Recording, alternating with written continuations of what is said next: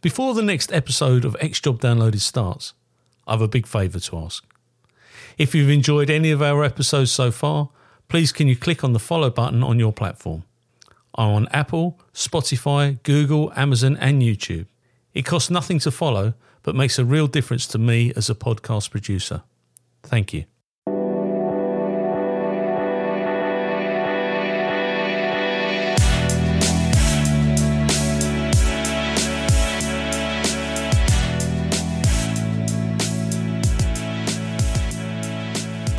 This interview is being tape recorded. My name is Paul Maliri and this is X Job Downloaded. And today I'm going to interview Scott Methven.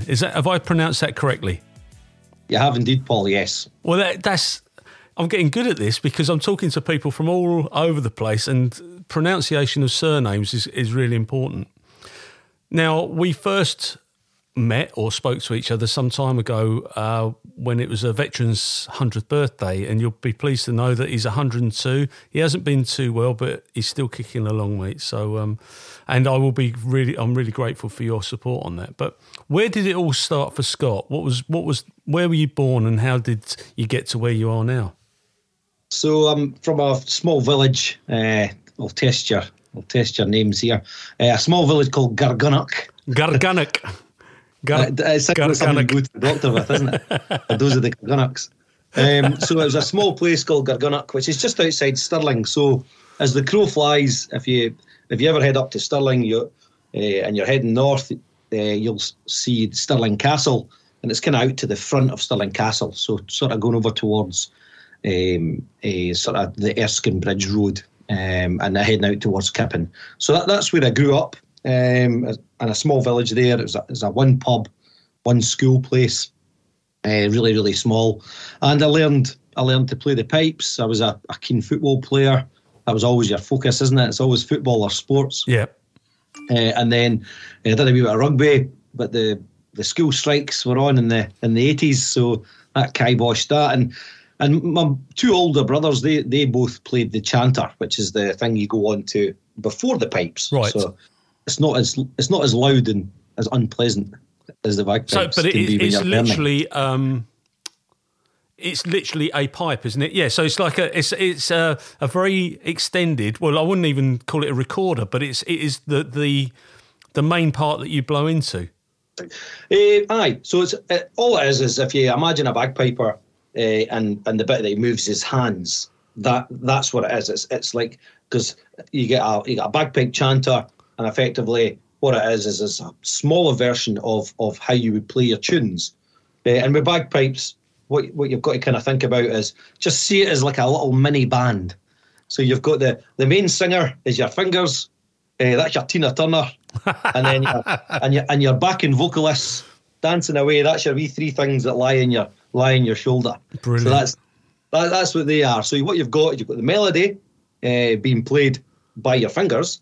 And the harmony should be perfectly in balance with what you're playing, and you should be able to tune them into each other. And Paul always say, someone always said to me, bagpipers, I don't like them. I don't like the sound of the pipes. Well, see if they sound wrong, then it's a bad bagpiper you're listening to. Yeah, it should be pleasant. It can be loud, but it should still be pleasant. I love the bagpipes. When President Obama was over. I think it's 2011, we were doing some work and I stayed at Wellington Barracks and the guys were getting ready for the birthday parade. Mm-hmm. Oh, mate, to be woken up at 6 o'clock in the morning by the pipers practising out on the stairwells, it was absolutely stunning. I felt very privileged to hear that. Wellington Barracks, and it's a different type of place, but to have it filled with that sound is superb. Yeah, actually, I was lucky enough when President Obama came over to do his final sort of wave off. I was lucky enough I was in Windsor Castle, and it was a great crack. I mean, it was they came across, and it was really funny actually because I was looking after the Secret Service team, and just showing them about, nothing top secret, showing them all these places, and a few that the British police had said, watch the Irish embassy thing, because they got their car, the Beast as they call it, yes, stuck at the Irish Embassy, and it's good watching. So it is good watching. The police like to rib each other, don't they? So the special branch guys are like, make sure you mention it. I says, right, I will do. So I was winding them up because I was saying in Windsor Castle, I was showing them, and as you come up the back, it's got, obviously, you've got little tunnels underneath everywhere, as any castle would have. And I said, oh, this is hollow underneath, and they're starting to get right worried and space and everything, saying, oh, do you think it'll collapse? And I swear this is the truth. One of the police officers, one of the special branch Americans, said, I mean, how old is Windsor Castle? Is it quite old? I says, aye, it's really, really old, like. And then they said, well, how old? I said, well, what? I said, I don't know. And I had to go and look it up, and it was something ridiculous. Like, there've been people on the Windsor Castle site from something like, and I'm wrong with my history, but it was like 20 AD or something that they've tracked it all the way back, haven't they? Yeah. So it's been there forever. And this guy couldn't get his head round it. And it was really funny. And I walked round, and he said, do you see the Queen much? I wouldn't put an American accent on because it's not that good.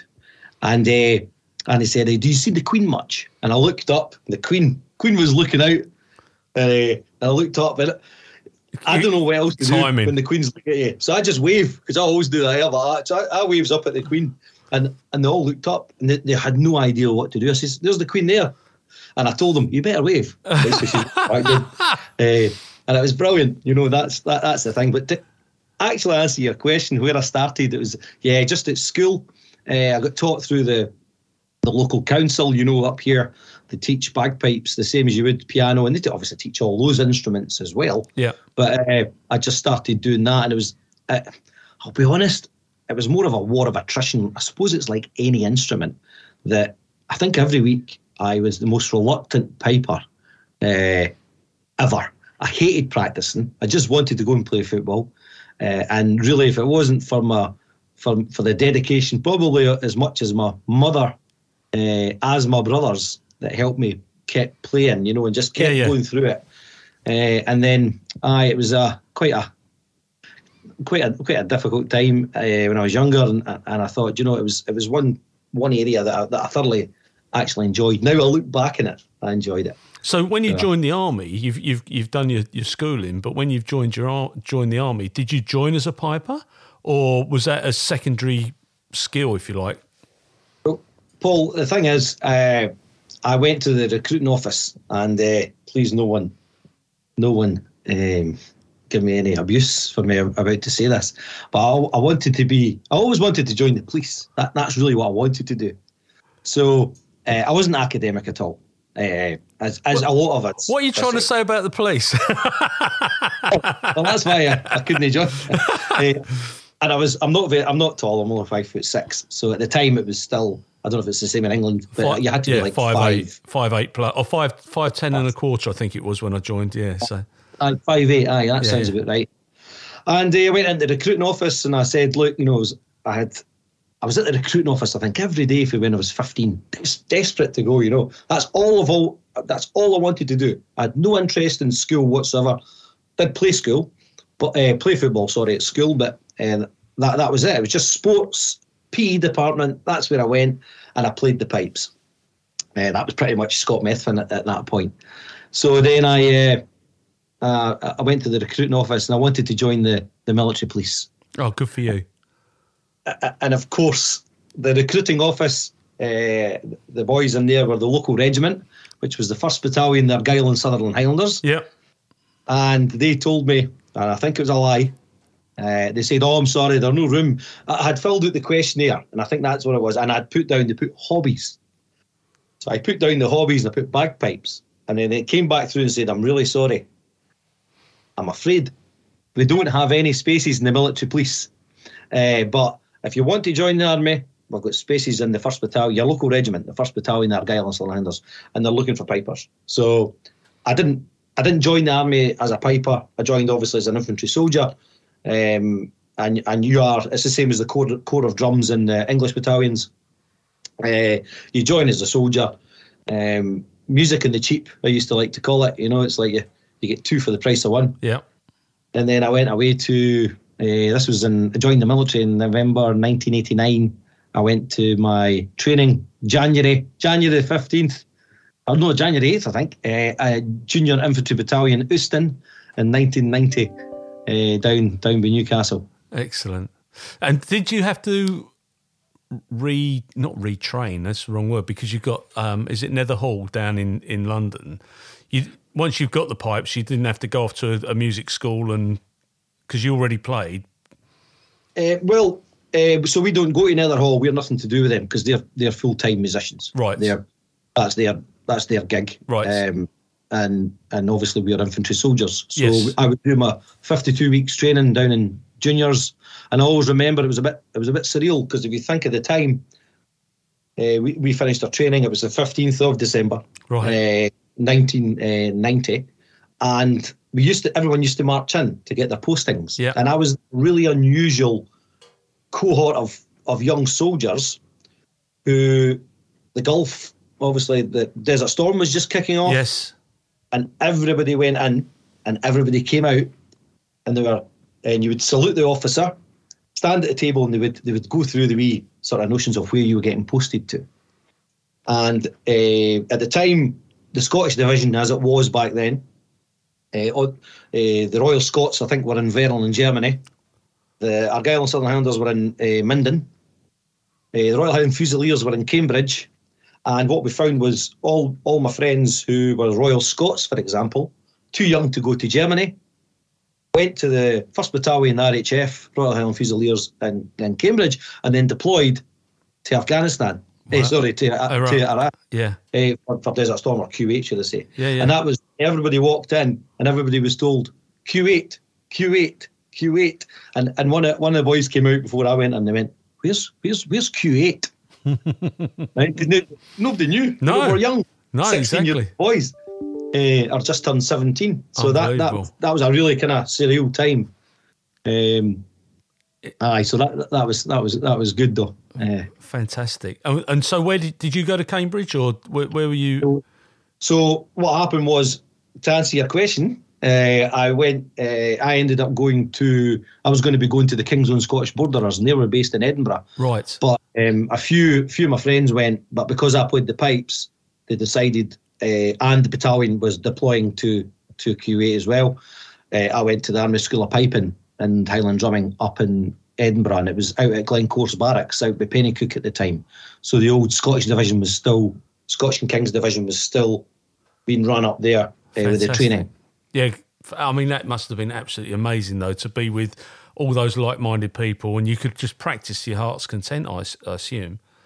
It was quite, if I remember rightly, it was quite dysfunctional, actually, to be honest, because they were not a set period that you would be there for. Unlike now, you go there and it's fairly, like any course, fairly rigid.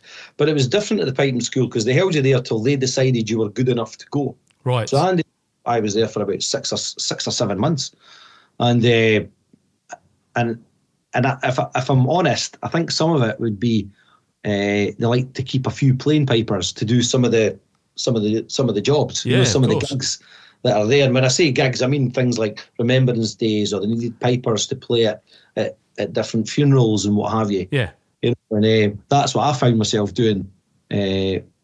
Actually, I did as a young piper, only 17 years old. I had to go on a few soldiers that died during the Gulf War. Oh, did you? I found myself doing that, and that was a right big dose of reality as a young 17-year-old soldier, albeit I hadn't went to war, and a lot of my friends had went.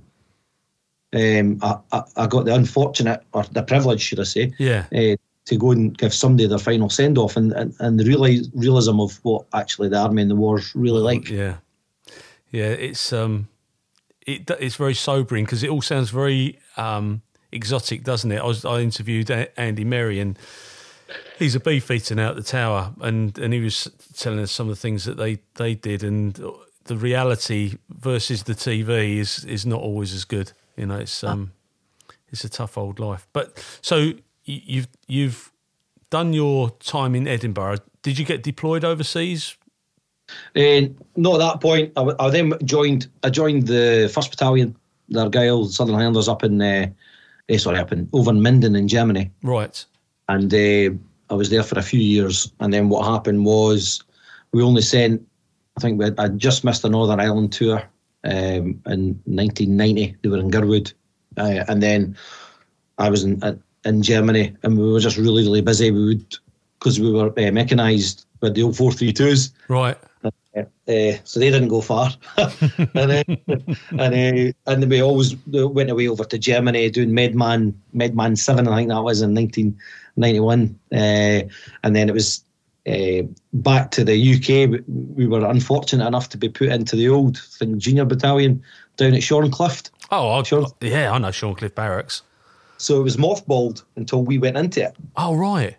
And we went in, and it was an absolute, it was a disgrace. That's the only words you can really use. I went there in '88 for the P&O sailors strike, and we were billeted there. All these coppers, we had all our right vans and what have you, and it was a dump then.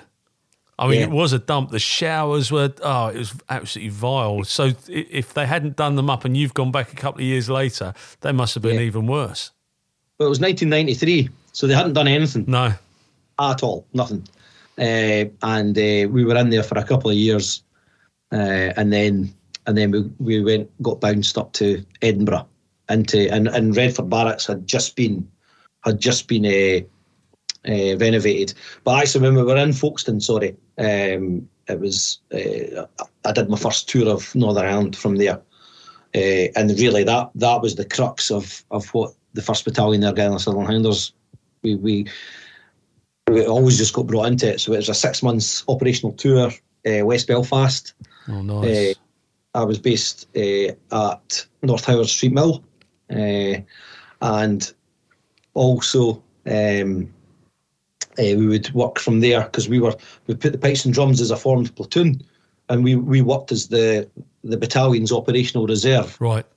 And I seem to always have taken over places I go, whether it be Afghanistan, wherever. It always seemed to be the Royal Marines I always used to take over from, and we had taken over from the Royal Marines, and it was good. It was good fun. But they had 2 operational reserves.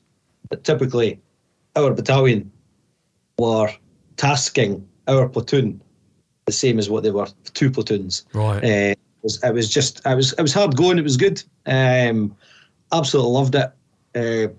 Quite surreal, I think. Even more so than if a conventional war like Afghanistan or what have you. I think what's different about that, Paul, is that you were policing.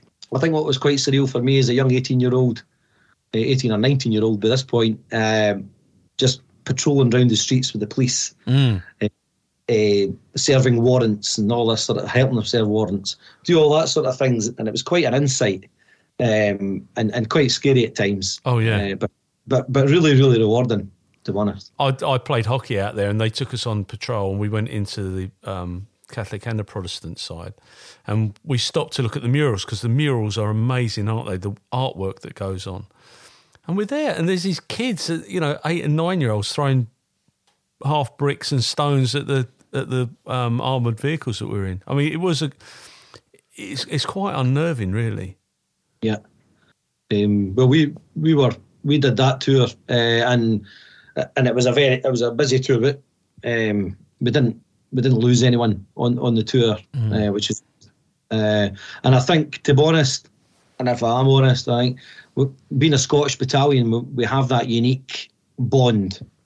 Oh, it's the Celts. We understand the sectarianism a lot clearer. Oh, well, you've got it in Glasgow, mate. I mean, it's the Rangers Celtic side. If the first thing you say to someone from Glasgow, are you green or blue, and then you know which way the conversation's going. Well, mobile phones had just kind of started becoming commonplace in sort of 93, 94, if I remember rightly. And it was funny, and I remember we actually got a collusion brief, and we were standing, and of course half the company, so you're talking about 100, it was a full formed company, so about 120 guys, and we're all standing, and the company commander, the major, comes out and says, right, you make sure that you're not taking sides, you're being impartial and what have you. I remember it was short sleeve order, and half the company were standing with Celtic tattoos all up and down their arms. The other half, God in Ulster. And this is without a word of a lie. And someone's mobile phone went, and it was the sash that was played. Sash, my father, was going out. I was just like, couldn't make that up. And it was great, you know. It was, but the guys knew what it was about. And as you say, some of these boys have been brought up, you know, exactly the same way as Northern Ireland, so we understood it, which didn't always go in our favour, I must admit. But we knew how to sort of, I think, treat people fairly, and that's really the key. Yeah, absolutely. I mean, my family, with the surname that I've got a huge family in Galway, so you know we're green on that side, you know, and it is what it is, mate. You know, I'm just saddened that Northern Ireland seems to be kicking off again, although it's being suppressed by the press. But it's an interesting and it's a beautiful country that's spoiled by politics. Whatever side of the fence, it's just ruined. And it's not about the religion side. It's about money making now. You know, it's the organised crime groups that are involved over there, whether it be the taxis or the fruit machines or whatever it is. We all know. The beauty is that the cops know who they're looking at. Yeah, absolutely, aye. But it's the level of violence. Aye. Yeah, I was quite lucky as well, though, because I had that added extra thing of being a piper. Yes. So, and we were there during remember there were a ceasefire, 94. Yeah. Quite a big, that was the first kind of ceasefire, I think, since 1979, roughly about then. So we were then soft posture. Yeah. And so it was the Glengarries went on. And, you know, the guys put the Glengarries on, and rather uniquely. So, you know, the Argyll and Southern Highlanders would wear red and white dice. Yes. They stand out. Very smart. They don't have the black dicing through the middle. So it's quite unique. And I would wear a black Glengarry because I was a piper. Oh, right.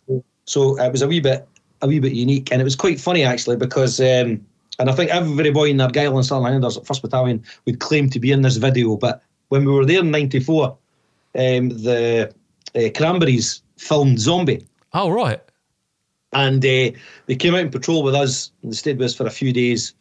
And we were all in the video of Zombie, and it was the 1st Battalion walking round, and that was in it wasn't a Turf Lodge, it was Ballymurphy area, and that's where they filmed it. And they filmed it under the guise of a public relations video or what have you. Hadn't told the MOD, good old MOD, due diligence there, and it was a video, and we're all, you know, there are loads of members of the Argylls. Are you in it? In that video? You in it? Yeah, I'm in it. I would always claim to be in it, So, because one of my friends who was in my brick, as you used to call it, in my team, he's in it, and you can see him a mile off because he never smiled ever. Brilliant. I'll have a look at that later. You need to look at it. It's brilliant. And we, you know, playing the pipes in Northern Ireland, that broke down barriers as well, because I had the black Glengarry on. People would obviously question you, why are you wearing a black Glengarry? I play the bagpipes. Oh, my uncle played the bagpipes. You know, you would be, you know, all these villages, you might maybe have a truck coming from a certain village, Balnahinch, for example. Yeah. Right? And Balnahinch used to have a really good pipe band. So I would say, oh, do you know so-and-so for Balnahinch pipe band? And they're like, I do, aye. And again, it was just breaking down those barriers, and you putting a human face to the people you're talking to. Yeah. You'll understand that is when you had your helmet on, you weren't seen as a real person. But as soon as you put your headdress on, they could see your eyes. You know, they weren't as intimidated. Yeah. And I think that was a really good sort of breaking down the barriers. You know. How long were you out in Northern Ireland for then? So we did that operational tour, and they said that would be us for a wee while, for a couple of years.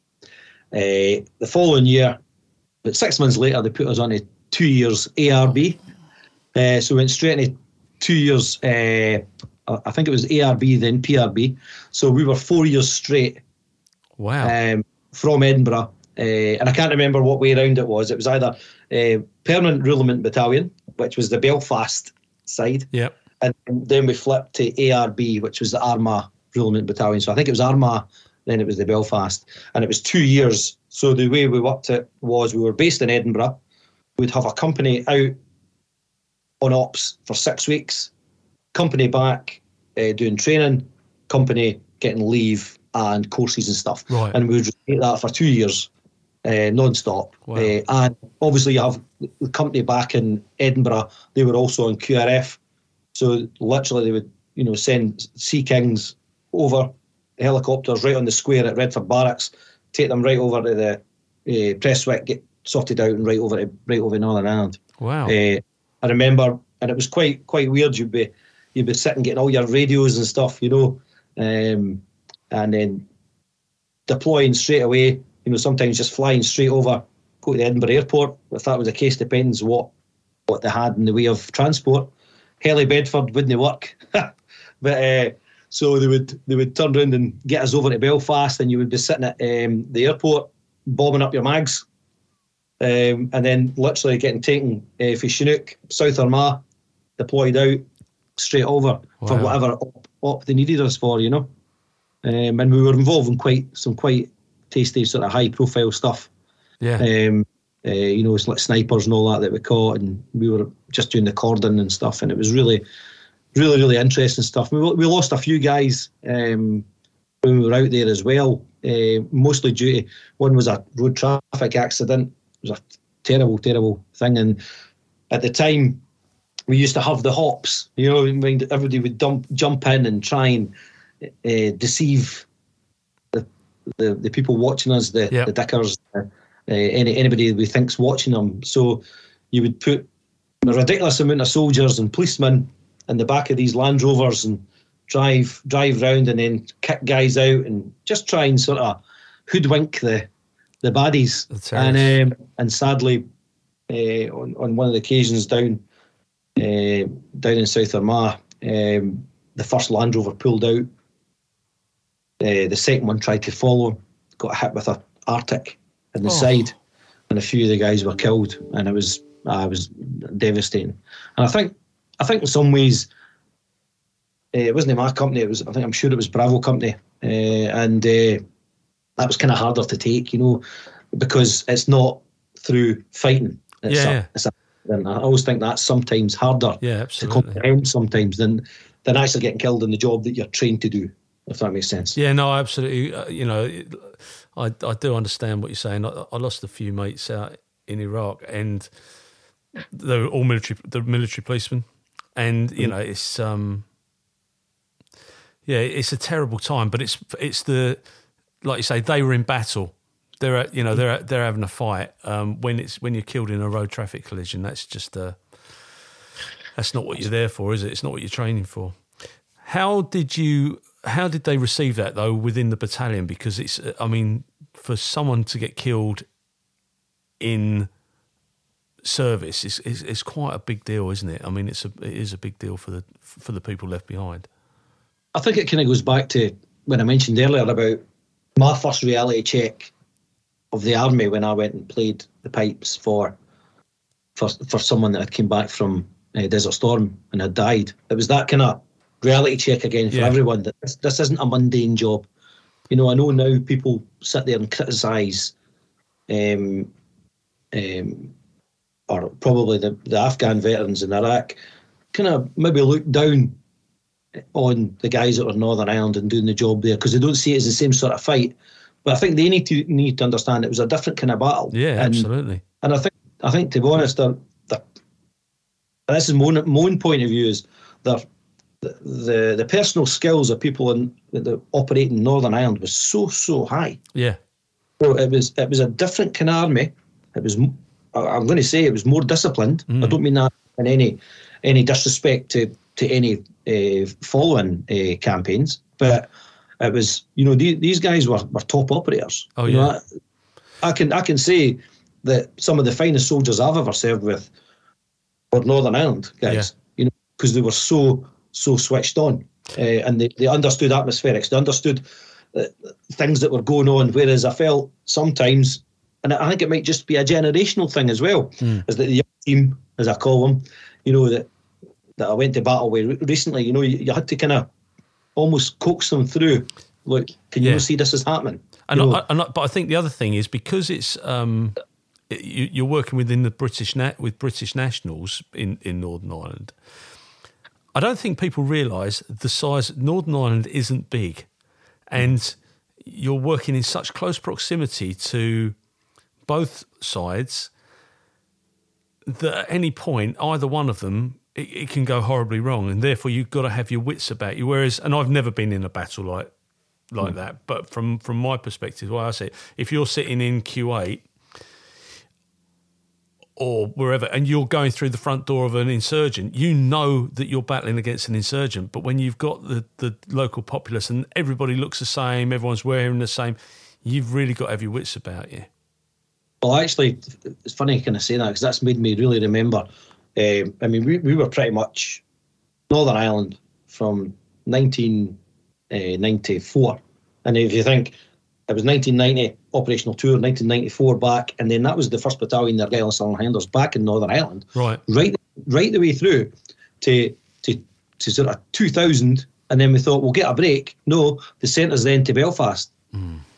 So we were there. And what happened was, in that sort of interim period, was we were one of the battalions involved in Drumcree. Oh, okay, yeah. And that was a game changer. I've never seen anything like that in my life. Our battalion, ended up rewriting actually all the riot doctrine because of that, and it had to all change because it was just kind of out of date.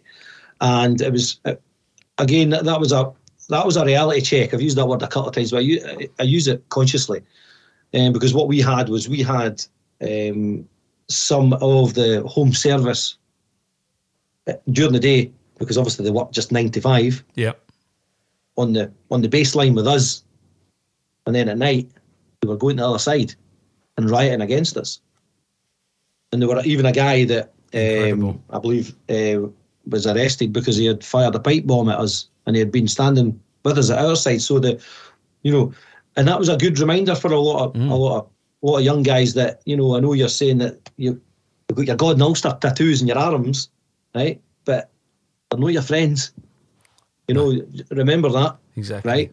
And that was just amazing. And I've never seen that men work as hard as what they did there. And, thankless task. Absolutely thankless. You couldn't win.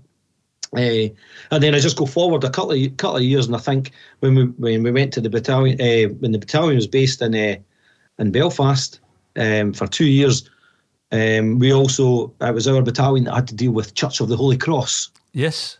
Which was absolutely horrendous. I mean, anybody that puts their children through that, I do totally respect your right to walk down a street. Yeah. But I wouldn't allow my child to be hit with water balloons full of urine. Oh. And it was all for the publicity. Yeah. This was Sinn Féin pushing that. And I don't defend one side or the other, just to be clear. No. Because at the same time, it shouldn't have been happening in the first place, because it's children we're talking about. But they were, what they didn't do was they were another, obviously, gate to get in the school, and that was a safe gate. But it was they were insistent on coming down this way through the Presbyterian sort of road, and made a point of just taking everything that was thrown at them, literally. And the jocks were the guys, try to defend these children. And I think that was a terrible thing, Yeah. But as you say, I absolutely love Northern Ireland. Just a wonderful place to albeit all the violence and what have you. But what a fantastic place to serve. We had as much fun as tragedy. Oh yeah, absolutely. Yeah, it's a lovely place. And going back to what you're saying, principle is the worst thing that you can have sometimes, because a lawyer will make thousands of pounds out of somebody's. It's a point of principle, and this is what happens when it's a principle. I should be able to walk my kids through. Yeah, I get that, but actually, you're putting your kids and everybody else at risk. Mm-hmm. And it's a bit of a selfish thing. So, how did you progress in the army? So, 1994, I got promoted to Lance Corporal, and then from there, I would do soldier courses in tandem with piping courses. Right. So you've got to do both. You've got to be a competent soldier. All my friends will say I'm totally incompetent. That's a typical military thing, isn't it? And then about 1998, I got promoted to corporal. And I was about 24 or something, but by that time, 24, 25. I went down to Brecon. I always remember my instructor was in the SAS, and I was like, oh no, because I was probably the most reluctant soldier I'll ever get. I loved it. I loved the idea of it, but actually the hard work is really quite hard. So did you go to the depot at Brecon then, at Crickhowell? No, Brecon. At the army training camp. Yeah. Well, my mum's cousin was the MO there. And when I was a kid, we used to run riot. There's a bungalow. As you go through the main gate, up on the left-hand side, there's a bungalow, and he lived there. He was a colonel, and Aye, infantry battle school there. So, and it was great. And when I was there, it was different from what it's like now. I sound like an old soldier when I say that. Yeah. And the reason it was different is because you had to double everywhere. No one was allowed to walk. Oh wow! There were no walking. You had to run everywhere. That was it. And quite amazing actually. And of course my instructor was in the SAS, and I always remember I sat down and he said, you're going to be my tool to make me fit because I'm going back to my regiment. And I was like, oh no. It was brilliant because the guy was no nonsense. Yeah. Just right down the line, cracking soldier, cracking guy. And that was it. And, with it. And it was a case of common sense. He wasn't a job's worth. It was just a good guy. And I think we all responded to that because we were definitely one of the best sections, if not the best. We came first for all the runs and stuff like that. And that was the key because that's what he said. No, you're not coming. Do not come second. Do not come second. So we just made sure we were at the front of everything, and it was good, really, really good. And then from there, I had a kind of change of heart. I wanted to leave the army. Right. So I'd done a couple more years. We were still, we were just in Edinburgh, and we had moved to Belfast, into Palace Barracks, and I just decided, I'm hitting at 27. I'm single. I would like to leave the army. So I think it was 2002, and I decided, look, I love the army, no issues with it whatsoever. I just want to leave because I want to see what real life is like. Yeah. And I remember going into my commanding officer, and he said, right, here we go. Right, why do you want to leave? I said, well, sir, I want to leave because I want to see what life's like outside the army. Well, you don't hate the army? I says, I don't hate. I love the army, and I'm very thankful for everything it's provided me. But I'm 27, so and we're stuck in Belfast, so it's unlikely I'm going to really want to meet a woman here, right? And know that there are no lots of beautiful women in Northern Ireland. But I understand the sentiment. But it wasn't that. So I decided, no, I'm going to leave. So I decided to leave, and terminated. Away I went, and I ended up. I'd done all my courses for the rigs, all the rope access stuff. And, I'd done all the non-destructive testing exams and stuff. Level 2, I did, if I remember rightly.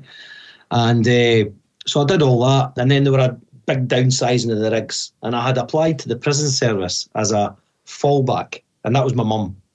Always listen to your mum, doesn't matter how old you are. Yeah. So I had applied to that as a maybe, because the money was rubbish.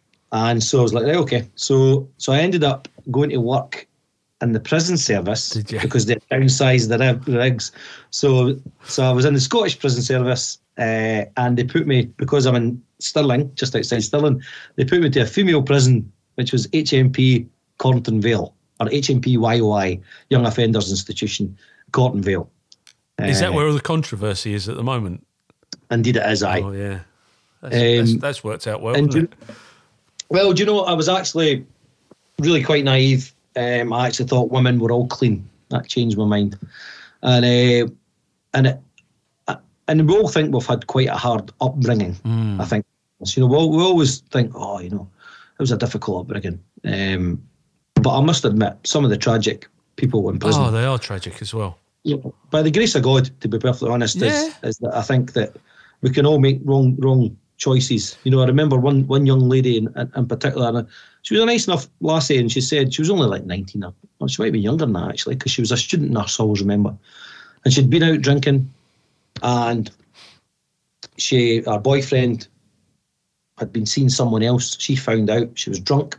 She ran up to the girl who it was, went to punch her, but she was that drunk she had forgot she had a glass in her hand. Oh, jeez. So she got 18 months in prison. I always remember this. And I thought, that could be anybody. Mm. It really could. And she had a nice family, lovely family. I remember speaking to them. And it's one of the wee stories that always stick. Yeah. In your mind, eh? And it's not all bad people. There are a lot of bad people, let's be honest. Yeah. Right? But there are also a lot of people that have just had a bad crack. And I think that's prison. So to be honest. Yeah. So I ended up leaving that. Had enough. And I went and worked with children with emotional behaviour problems. So I went for the parents to their children. Oh, my life. Yeah, but you can try and sculpt the kids, can't you, into... You can, aye. And, it just shows you but it's about getting them out that environment. Yes. That breaking the cycle. Absolutely, break the mould, eh? And that's the biggest problem. And I absolutely love that. It's probably one of the most enjoyable jobs I've ever done in my life, without a shadow of a doubt. Was working with the kids. And I absolutely loved it.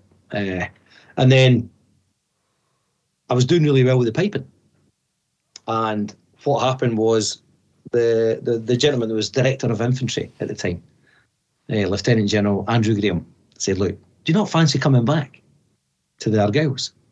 I said, "No, look, I've now been out.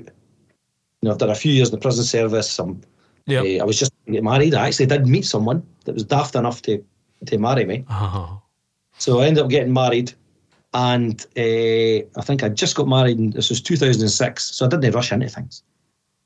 And I'd been to a pipe band competition and we'd won all the big major prizes. So he was at me. "Look, would you join back up?" I said, no chance. I said, "Well, what will I need to do?" He says, "Well, because you've done Brecon, because you've done the command courses, you should be fine."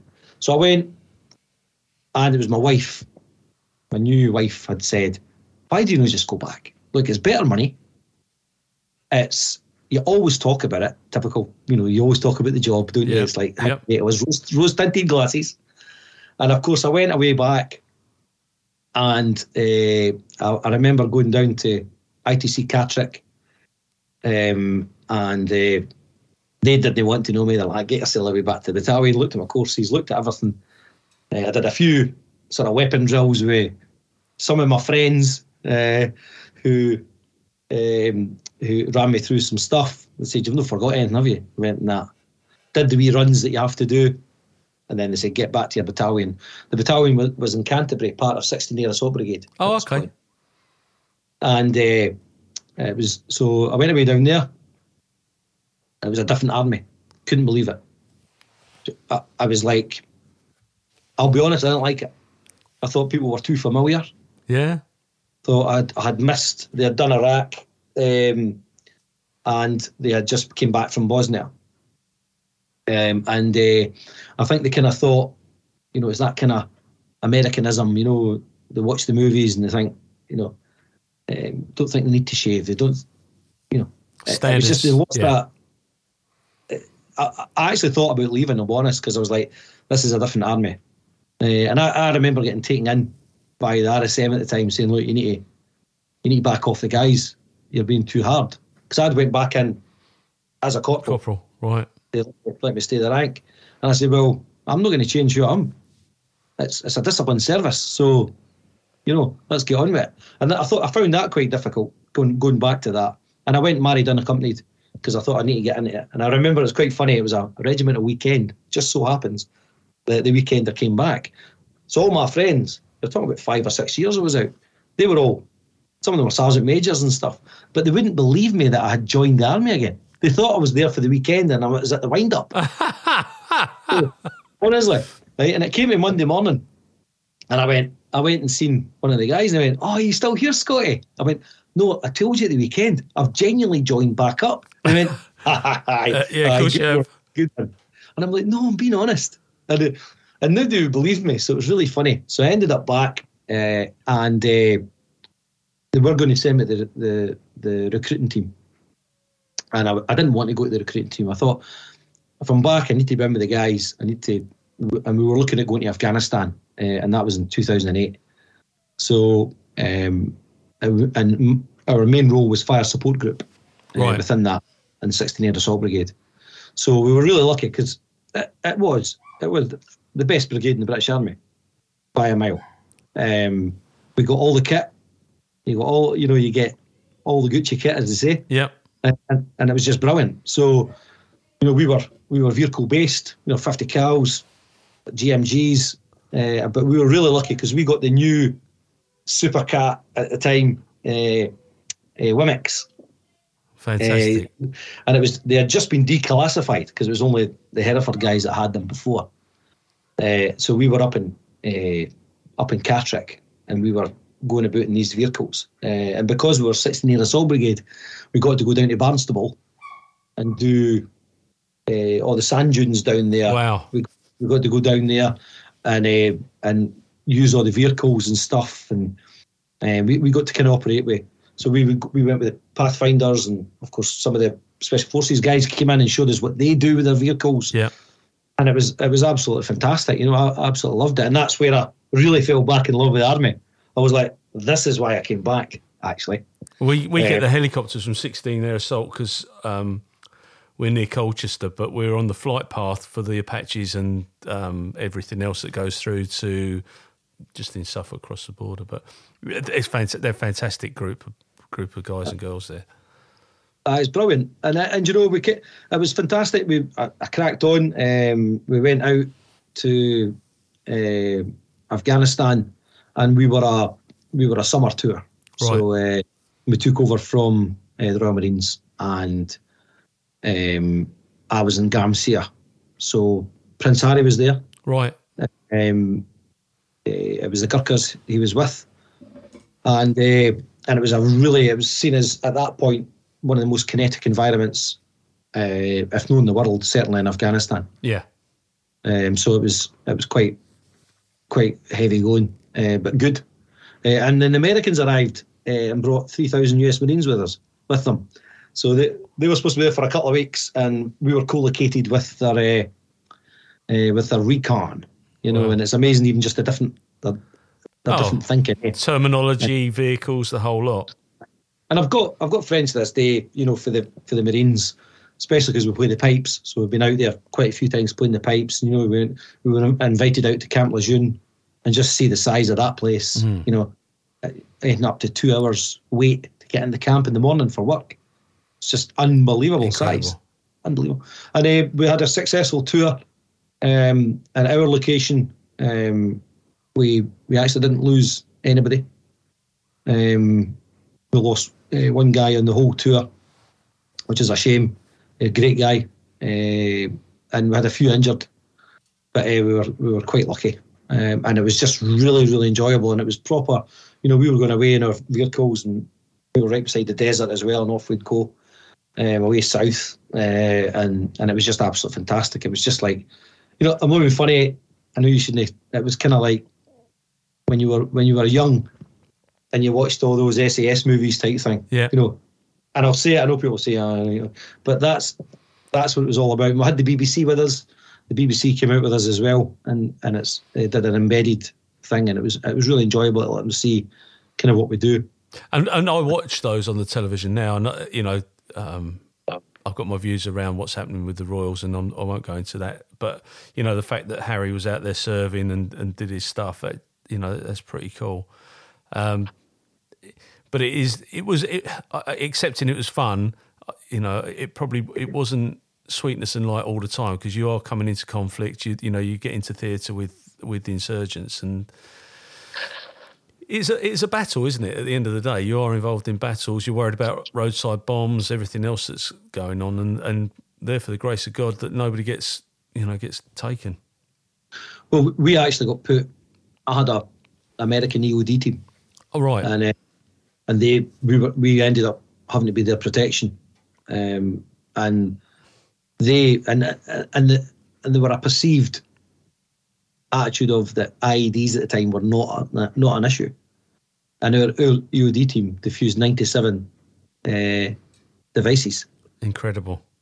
And it was unreal, and we were in some heavy obviously heavy fighting, especially when we started to push south, and it was unbelievable. But again, it was just, I think sometimes there are very few times in my military career that I've been so overconfident, and that was one of those times. But it worked out for us. Our company commander was second to none, and that positivity and his sort of military skills and planning and making everybody feel at ease was genuinely so good that when that trickles down, yeah, even the youngest jock or the youngest Tom is going, yep, I'll do this, no problem.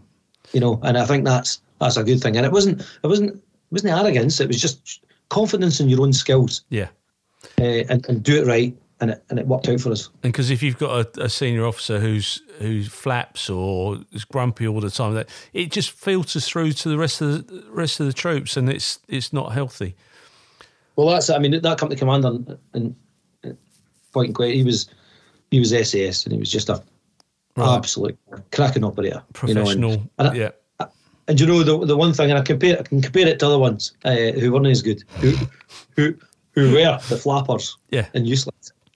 And I use that word choicely. I'm not going to lie. Yeah, no.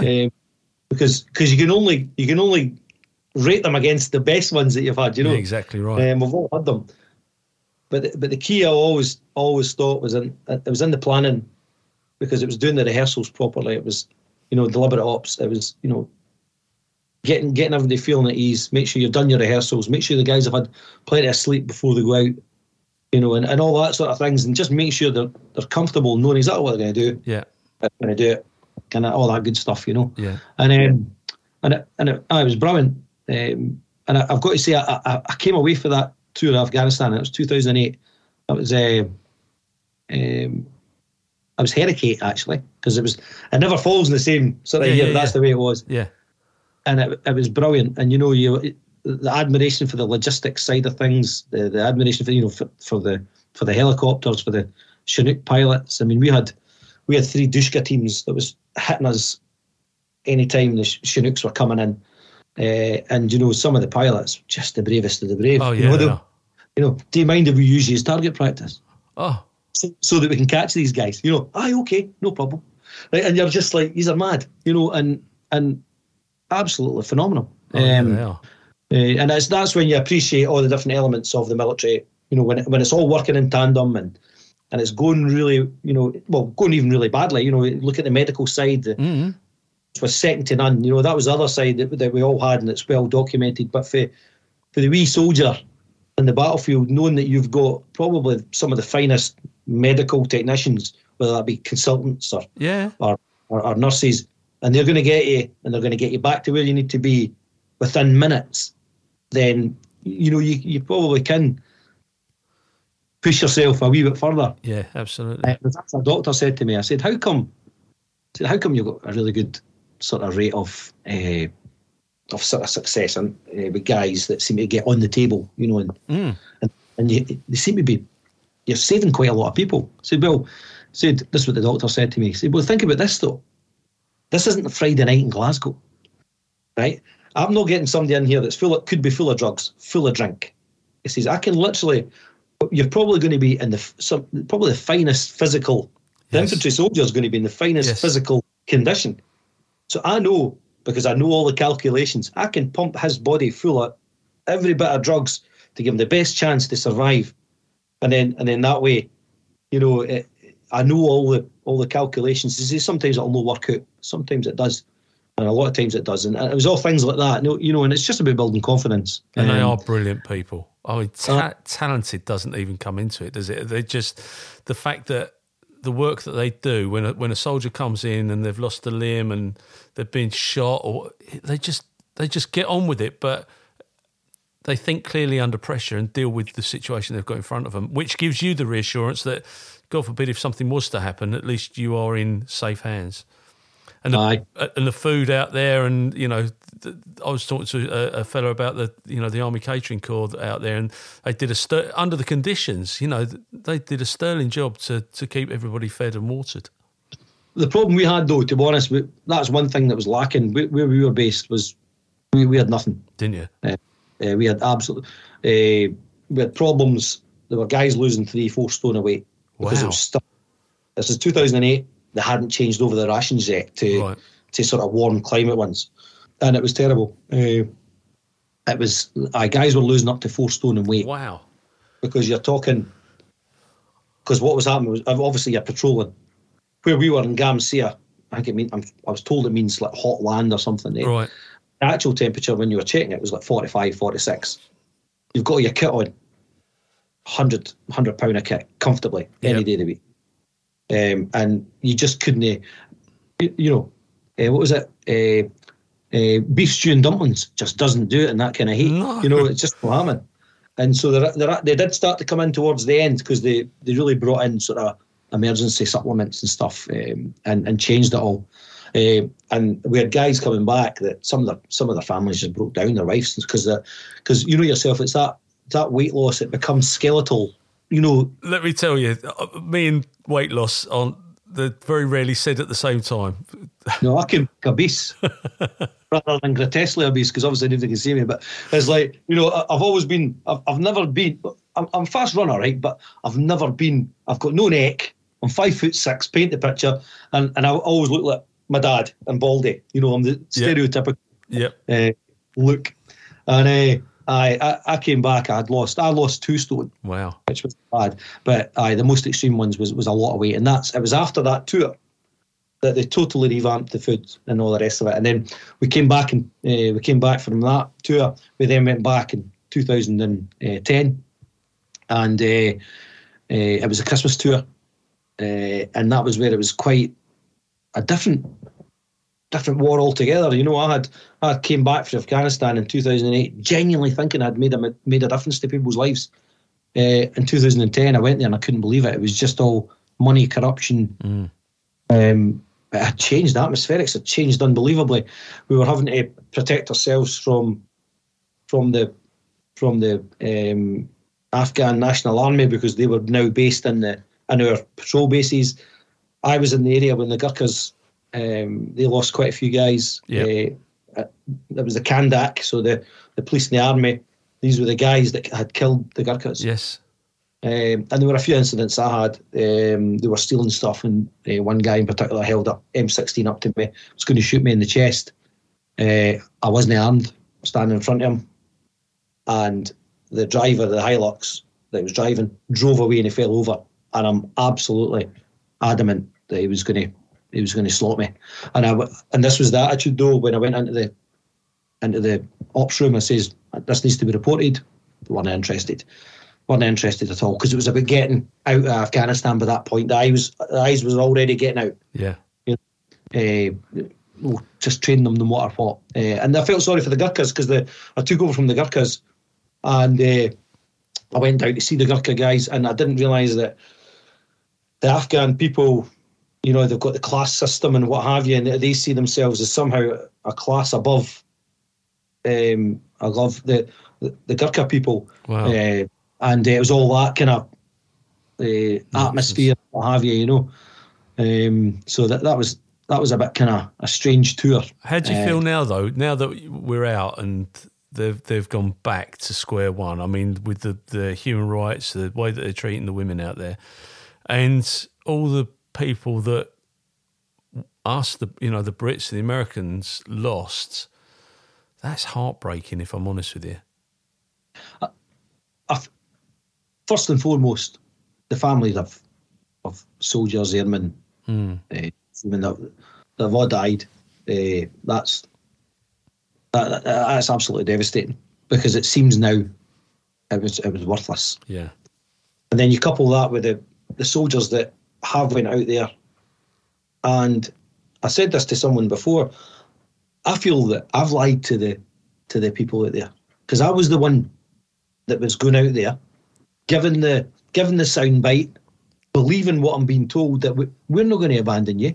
Yeah. We'll look after you. We'll help you. We'll help your children get to school. We'll build the schools and the hospitals and what have you. We're not like the Russians. We're different. We're not going to just suddenly one morning get up and run away. And that's exactly what we did. What we did. And I think when you think about now the Afghanistan sort of withdrawal, Paras and other regiments, they're fantastic, the guys that went out there. Absolutely. First class. And but I'll always just remember now that iconic picture of someone falling off the aeroplane. That's the ones that come to mind. And then you link that, although I'm too young, you link that with the last helicopter leaving in Vietnam. I know. Yeah, absolutely right. And it's disappointing, and I just think, I think it's absolutely terrible. I do understand we needed to leave. But again, if you go back a wee bit, these decisions were made before the people that were in the job at the time. These withdrawal plans were well put in place. So absolutely nothing you can do about it now, and it's a case of just hopefully one day that we learn for kind of mistakes. Well, you hope so, don't you? So how did you progress? We've left Afghanistan now, but how did you progress with the military? Well, by that point, I was a sergeant. I was also pipe sergeant, so that double role. I was also fire support group, multiple commander, and I was really lucky because in 2008 I got a step up in Afghanistan, and I became a platoon sergeant. Right, which is quite good when you're doing it for real. So I did that, and then in 2010 I was still sitting as a sergeant, and then the pipe major left, and it's one of those dead man shoes roles. And I got promoted to colour sergeant, or staff sergeant if you're different battalions. And then so sitting as a colour sergeant, became pipe major, really proud. And then of course the Strategic Defence Review comes out. Was that 2012? 11, 12? At that time. And they say, 1st Battalion, or as we were then, we came to the Royal Regiment of Scotland in 2006. But they then said that the Argyll and Highlanders would get the chop, would get reduced to an incremental company. So we were sitting in 16th Assault Brigade, arguably one of the best battalions in the British Army, doing really, really well. At the end of the day, the Paras are one of the best battalions, 2 battalions, and we were doing every bit as well as them. And it was quite funny actually, because the Paras came down, and the first thing they did a presentation for us and says, any one of you will be welcome. We've worked with you for the last 10 years. Get ourselves over. So a few went, let's go, we're out here. And away they went. So it was just a fire sale. That's the best way I can put it. It was terrible. What a shame. Sorry? What a shame, though. I mean, all the history that goes with the regiments and, Black Watch, your guy, it's just such a shame that this is like when they got rid of the railways in the 1960s, because once you've got rid of it, you can't get it back. And well, they've still got the Black Watch, and they're all still there. Yes. So if you think in 2006, nothing really changed as such. What it did do, truth be told, was it made it easier for senior NCOs and officers to move. But if you're a young soldier, you can't move. No. You go where you are. So it suited a few people, but not everybody. And I think the problem is, as well, is when they did the Strategic Defence Review, what they didn't really do was they told everybody that wherever you are, that's where you're going to stay. And then they've slightly changed it a wee bit. So people had went out there, bought houses, done all that sort of stuff, and then it just doesn't work if you then go back on your word. And the locations didn't suit a lot of the battalions. No. And we've got a different army now, because let's be honest, that's what we said. Is when I joined back up, it was all about getting away. How can we get away on tours? How can we get away on stuff? No, the young soldier now wants to be posted beside his house, happy to go and do a tour, but he wants to come back so he can go to mum, get her to do her washing, and it's a different world.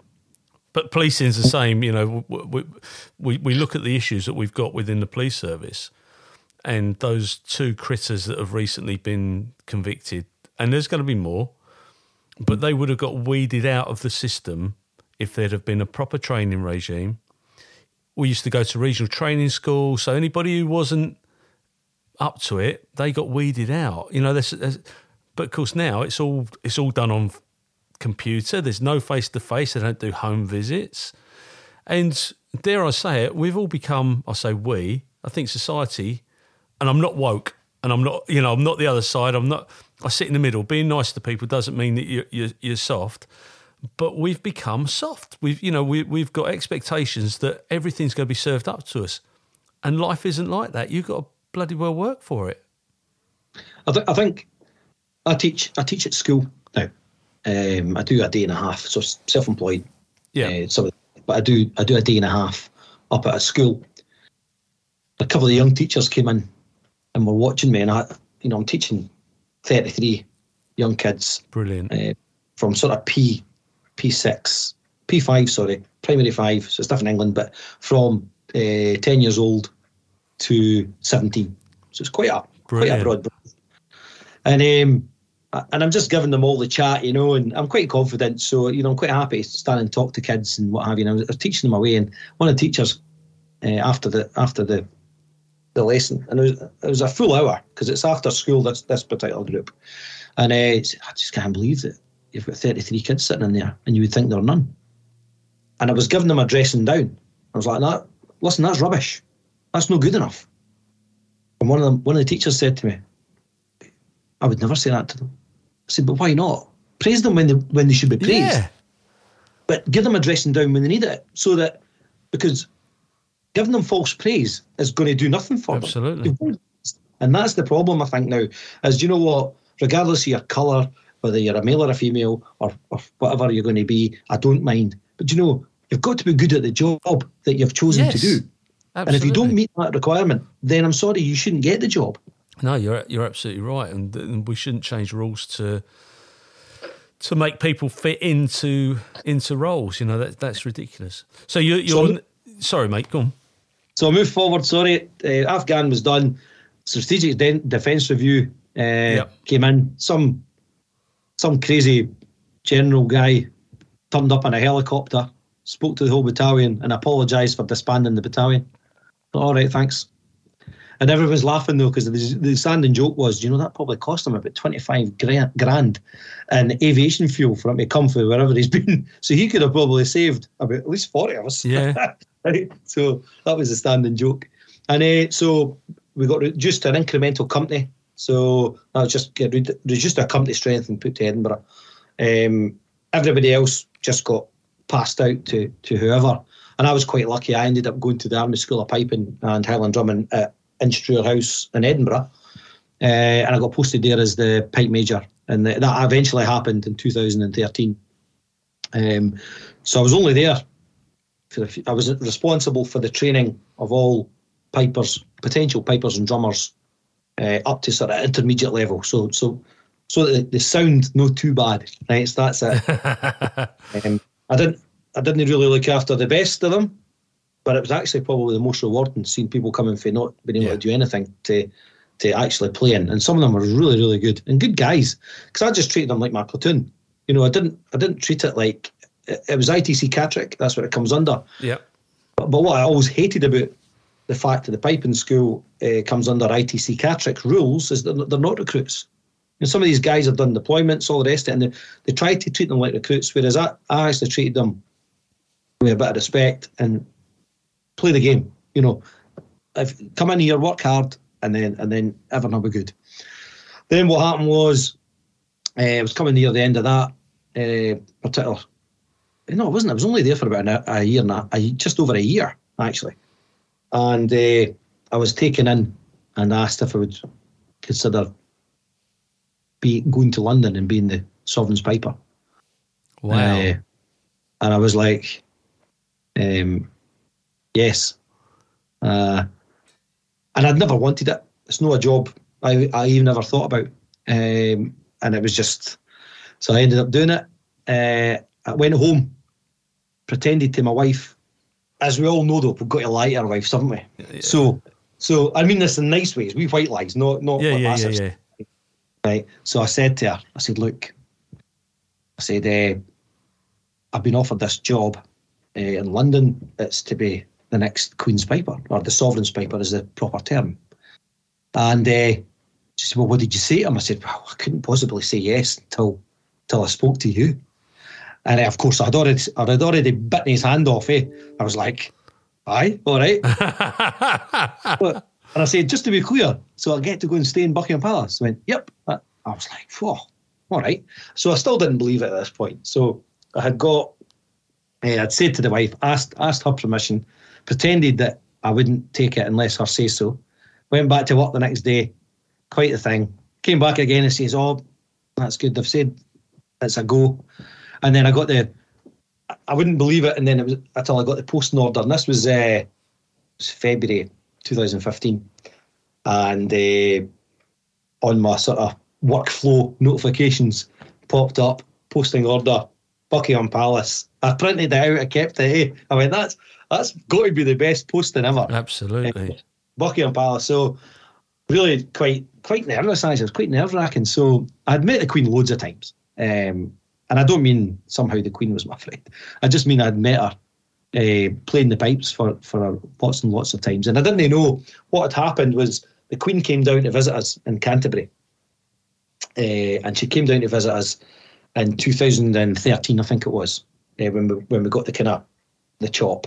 And that was because the Argyll and Southern Highlanders were very dear to the Queen because we were given to Her Majesty the Queen as her 18th birthday from the King, from her father. Wow. So we were first battalions to be. She was the colonel of the regiment when she was the princess, obviously. Yeah. So I think we were either the first or the second. So it was quite a thing. And I always joked to Her Majesty. I actually asked her one day. I said, "Your Majesty, what was it like being given 500 Scotsmen for your 18th birthday?" She burst out laughing. She burst out laughing, and she just wagged her fingers. She went, "Now, pipes. No, that's being cheeky." I was like, "Aye," and she started laughing, because she liked a wee bit of banter and a bit of cheek, So away I went down to Buckingham Palace. 2015. It ended up about April. I ended up down there. Didn't do very much. Just hung about, seen the incumbent. He just showed me around, and I stayed out the way. But the Queen was phenomenal. The first day I was there, the Queen comes up to me and she says, she said, "Do you know, the only reason you're getting this job is you'll be the first piper in the history that I've never had to look up to." She's walked away from me, right?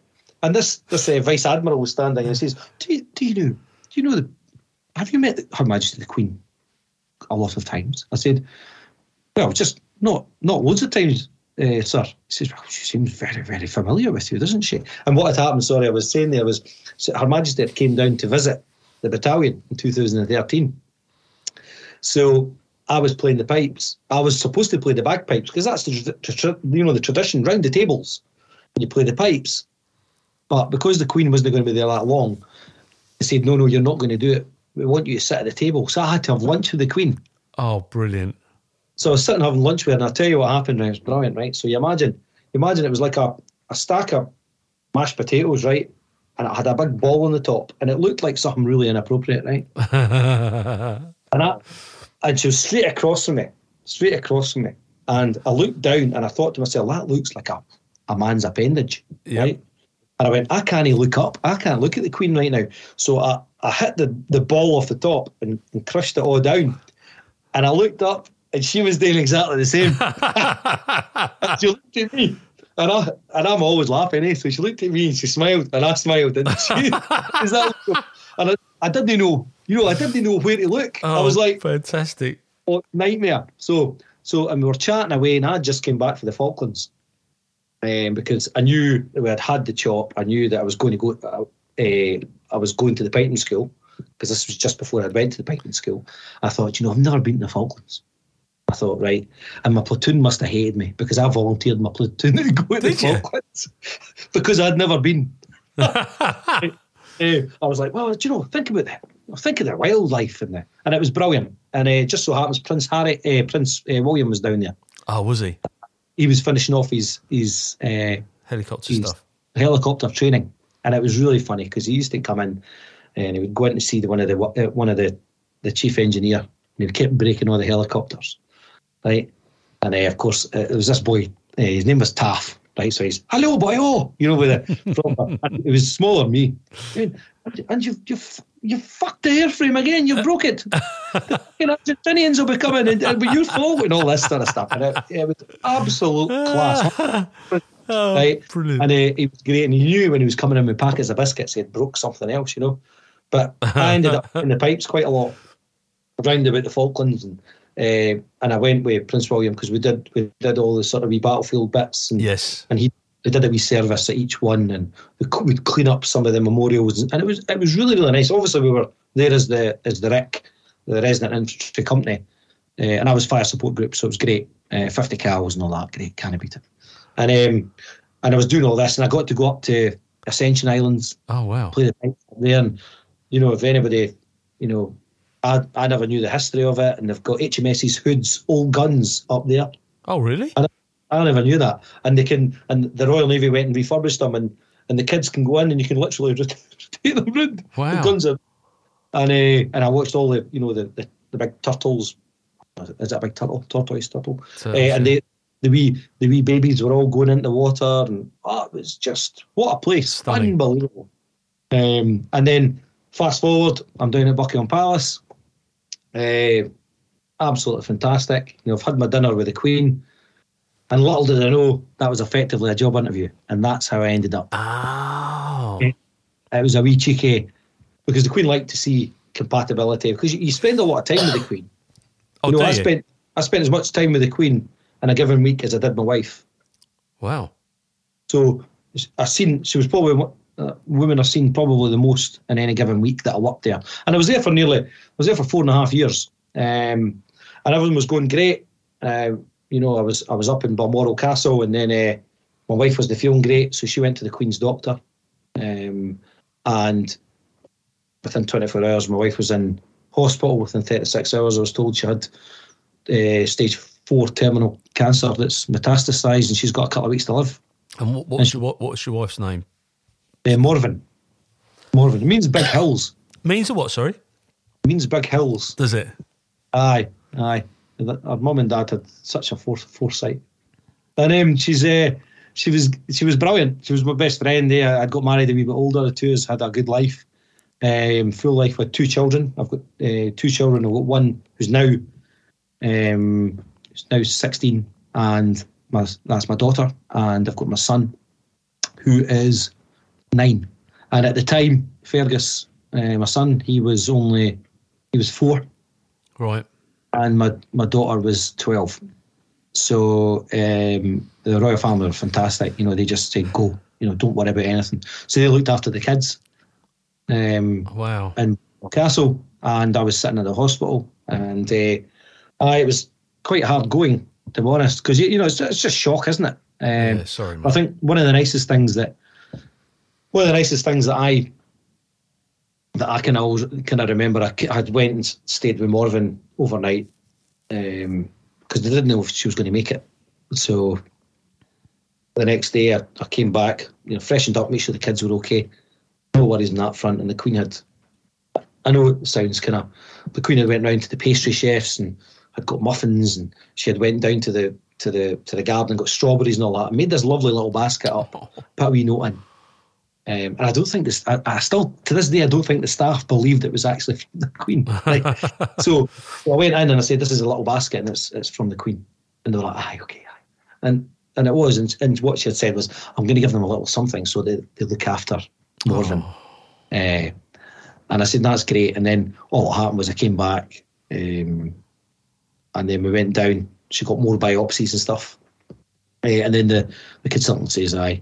And it was probably, for me, the worst moment in my life when the consultant said, that you've not got long. And of course, as a man, I don't know if it's a soldier thing or just a disciplined, or it's just, I don't know, it's just your life.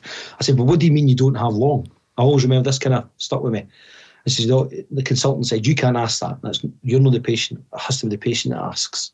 And Methven, my wife, said, well, I don't need to be told. And my wife, Methven's only 42, 43. And I said, well, what do you think? How long do you think you've got? And, I was just sitting there as a third party. And she said, I'm done. I think that's it, I'm going. And he said, You're right.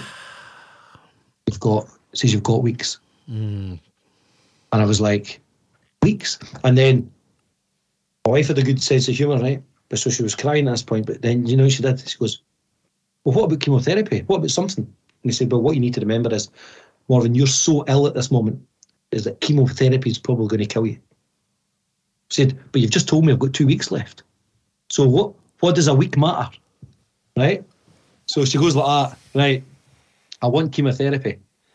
And the consultant got the staff nurse in. The staff nurse said, I can start Morven. This was a Friday. I can start Morven next Tuesday. She says, Morven doesn't have until next Tuesday. So I took her into hospital. I took her into Beatson in Glasgow. And it was like, and I hate to use this comparison, I took her in, and it was honestly like taking. I remember taking when I was younger, I took my dog in to get put down, to get put to sleep. And she collapsed in the corridor, burst out crying, and said, "That's me. I'm not coming out of here." Oh, mate. She went in though. They gave her a tiny wee bit of the chemotherapy, and she reacted like that to it. And then what happened was, she got a whole year. That's what she got. Wow. And you know how you hear people, right, talking. I know this isn't the military thing, but this is, it's part of it, I suppose. It's like your wife's always there to look after the kids, and you're away in tours and what have you, and all this sort of stuff, and I think that's what done it for me. I was finishing the army the day my wife died. I was done, because she was the driver for me to be able to go and, I think, do well in the army. Yeah. That's when my love affair of the army finished, because that was it. I was done. I couldn't do it. So she got a year, and some people sit there and say, and I'm so happy people get to ring that bell and what have you, all that sort of stuff. But I'll be honest, Paul. My wife beat cancer because she lasted a year, and she won, and that will to spend that extra year with your children. Yes. Absolutely phenomenal. And I've never loved my wife as much as what I did in that year. She was fantastic. Sorry, mate. You'll have loads of people in tears listening to this, because I know how I feel at the moment. But well, do you know who's one of the best people that helped me? It was the Queen. The Queen was just on a different level. Really? So the army wanted me gone. They wanted me removed. Right. No, and they weren't being nasty, right? No. They looked at it from a totally pragmatic point of view of, you need a piper, he's not doing the job, let's get somebody else in to do the job. Simple as that. And the Queen turned and said, no, I've got one piper. He is in Scotland looking after his dying wife. I am not having him replaced. It's not happening. He will come back when he's ready to come back. And that's the end of it. And that kind of, albeit just subtle backup, just meant the world to me. Yeah, of course. And I had the equity. I had the lady in waiting coming to the house. I had people on the phone every other day. How's Morven? How are you? Do you need anything? They were absolutely fantastic. And I must admit, the guards in London, or the GOCs up writing me letters. Are you all right? Do you need anything at all? They were phenomenal. And that was the thing in the equity. My wife is actually, as the crow flies here, my wife's about 50, 70 steps from where I'm sitting talking to you right now. Oh, really? So she can keep her eye on me. That's what she said. And, so she said that. She said, when I die, she says, put me in one of those tubes for renovating a house. She said, then just, because the church is right next door to my house. Right. So she said, fire me in one of them and just put me right into the ground, and that'll do fine. So, but she's, aye. And the equity came up to the funeral, and this is quite a funny wee story. So the equity comes in, and typical Scottish funeral, everybody was totally steaming. Oh, were they? Been on the whiskey. So the equerry's standing there. His nickname was TA, right? And he's away now. He's away back to his regiment, but he was standing. He's a soldier, and he's drinking. He was like, I can't drink too much, because the Duke of Edinburgh, the late Duke of Edinburgh, God rest his soul, he was he was waiting for a report on the funeral. Oh, so TA's on the half, say, getting the drink fired, and I think it was pints, actually, maybe no whiskey, because I think so. He had about 5 pints, right, and everyone's of course buying him drink. You know, it's the hospitality's like, hey, keep drinking it. So he got a lift, and away he went to the airport. So he tells me, I got on the aeroplane.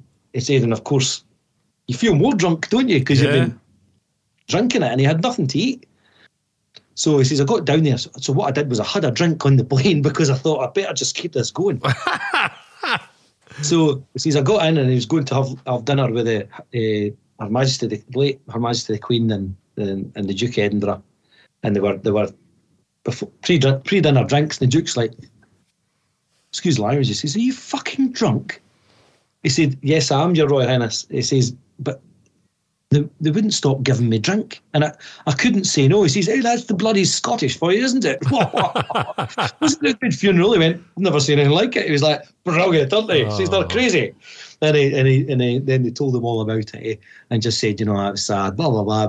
But you know, it was nice. And they were always helpful, and just great people. And I went back I did go back for a wee while, because Morven her health had improved, and I went back down for a few months, and then, but I knew that was it. I was just really going down to say cheerio to people, and then I came home, and I got sort of a year, 6 months off for the army, and then they just said, right, what do you want to do? I said, I can't go back.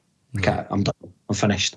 And I was looking at my commission to be a captain, but and I'd done the paperwork, started all that sort of stuff. That was looking good, because it's always handy when your boss is the Queen. Yeah, exactly. Yeah, does you right up, you know. And then what happened there was, sadly, I didn't take that, but it was the right thing to do, Paul. I had 2 young children. Yeah, decided to retire, and I did go to the reserves for a wee while, but I just didn't. It was still the army, so I didn't want anything to do with it. I left that, and I decided to start my own business, teaching bagpipes online and in person, but majority online. And I do that now. I've got all the time for my children, which is the key thing, because I'm mum and dad now. Yeah. And I just kind of wish. I think someone asked me what would you want to say to Morven now. I think the main thing I'd want to say to her is just, I wish Morven knew the Scot now. Yeah. Because I think until I went through that, especially at the end, maybe I'm just older. Not wiser, but certainly older. And I just think that, you know, I think I'm a better person now, I think it's a good thing I think to say. And I've got two wonderful children who are great. My son's rugby daft, loves it, can't get enough. My daughter, she went for Scotland rugby trials last weekend. Brilliant. She likes her hockey. She's going to university in the summer, which is phenomenal. You know, so I think I'm not doing too bad. And I've no. You know, it's about getting on with your life, and I'm. You know, people are saying, mate, somebody else or what have you. Listen, I'm here for my children. Yeah. That's got to be my focus. I had all the love for my wife that I needed, and I'm not saying I'll never meet somebody, but at this point, I just feel time isn't a healer. That's a lot of rubbish. It's just, I'm happy I've had Morven. We were only married for 13 years, but what a 13 years it was. She was mental. But that's it, and now I'm in a wee place called Thornhill, just outside Stirling. Teach the pipes to people, next generation. Brilliant. Hopefully inspire some wee young people that you didn't have to be a brain scientist. I mean, who would ever thought? When I was 15 years and 9 months, and I walked into Port Street in Glasgow, Stirling. I walked in the Army Careers office and held my hand up, my right hand up, and swore allegiance to Her Majesty Queen Elizabeth II. Who would ever have thought that go forward 25 years, I would be sleeping 75 steps away from the Queen. I would be flying with her in a private jet all over the country. She would know who I was, knows my kids, you know.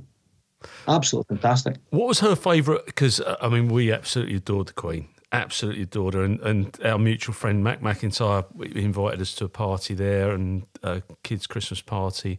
And she walked past us. I mean, we were just in total awe. In total awe. But what was her favourite piping? What was her? Did she have a favourite tune, or did you have to? She did. Well, she told me a couple of her favourite tunes, and what she did say to me, Paul, was never tell anybody. Oh no, it's fine. That's fine. No. I mean, no, it doesn't. It's not about it matter now. But she said at the time, she says, "Don't tell anybody your piper friends." She says, because all that's going to happen is every place I go, that will end up playing. Right. So I'll tell you a funny story before I tell you a favourite tune. So she was sitting, and it was a breakfast, and Brian McRae was the Queen's piper, or Sovereign's piper, from 1980 to 1996, and he liked the drinks, right? So on this occasion, he was in the bar, and he had fell asleep in the bar. So they went and got him at 10 to 9. He was still in his uniform from the night before. So they got him. He was that drunk. They put him out in the garden, and he stood and he played Scotland the Brave for 15 minutes. Queen turned around and she said, "I never want to hear that tune again." Right, and they literally had to run out and pull him back in because he was that drunk. Right. And it was like if they'd done a Carry On film, probably the royal family, it would be a Carry On Royals. It would be hilarious. Brilliant. And it was so funny, seemingly, right? But one of our favourite tunes was the Queen Elizabeth March, because I think a few people had mistakenly, when she was younger, got it mixed up with being the tune written for her, but it was actually written for Queen Elizabeth, the Queen Mother. Right. And but she always said to me that she was so fond of that tune because it brought back so many happy memories for when she was younger, and that was probably one of her favourites. But she did like a little jig, a jig in a hornpipe, something that got the toes tapping and the fingers moving, and a wee sort of party tunes. And she was very knowledgeable. And I've said this before, but I don't mind saying it again. I do genuinely think that she's arguably one of the greatest women. Well, she is the greatest woman of our life out there. Yeah, absolutely. Because her knowledge of people was unbelievable. I mean, I would finish a day, Paul, and I would go and get my shoes off, get my brogues off, feet absolute killing me. And I'm thinking, I'm 44. How? She's 86, 87, 90. I'm like, this is unreal. And what a memory. Unbelievable. Just could remember everything.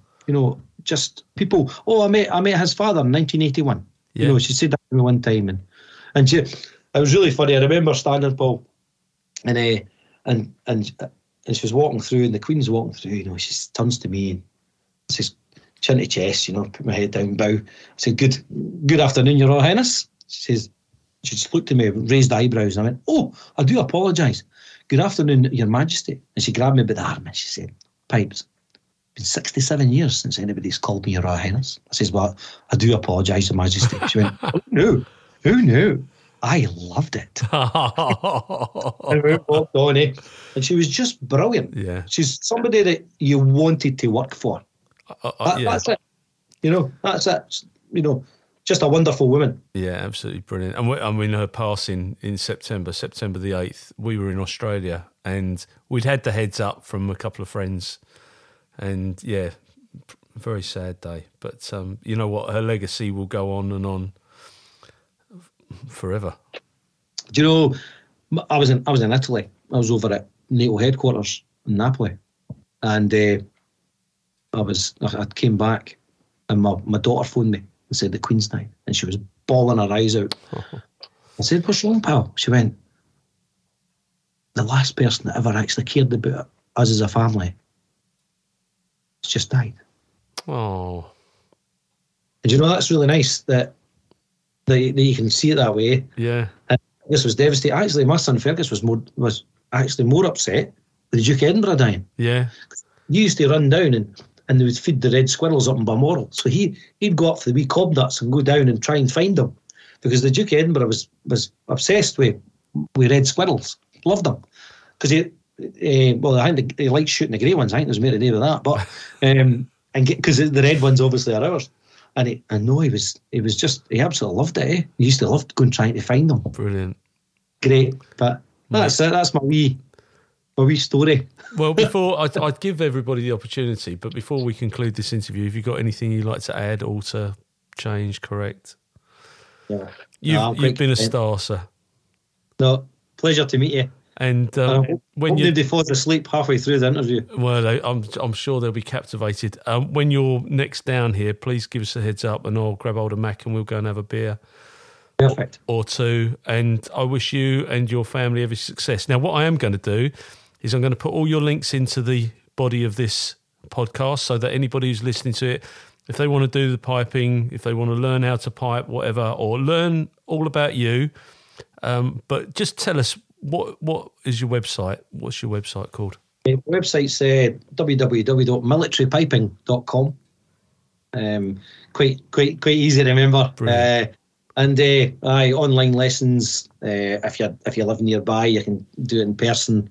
And that's it. And that's what I do. That's how I look after my family. Good man. Well, look, we'll get that out there, and I wish you every success for the future. Thanks so much, Paul. And just a wee point to note, I've never known Mac to ever buy a pint. Brilliant. Take care of yourself. Take care of those lovely kids as well, mate. All the best, buddy. God bless you. Cheers. Bye. All the best. Cheers. Bye-bye.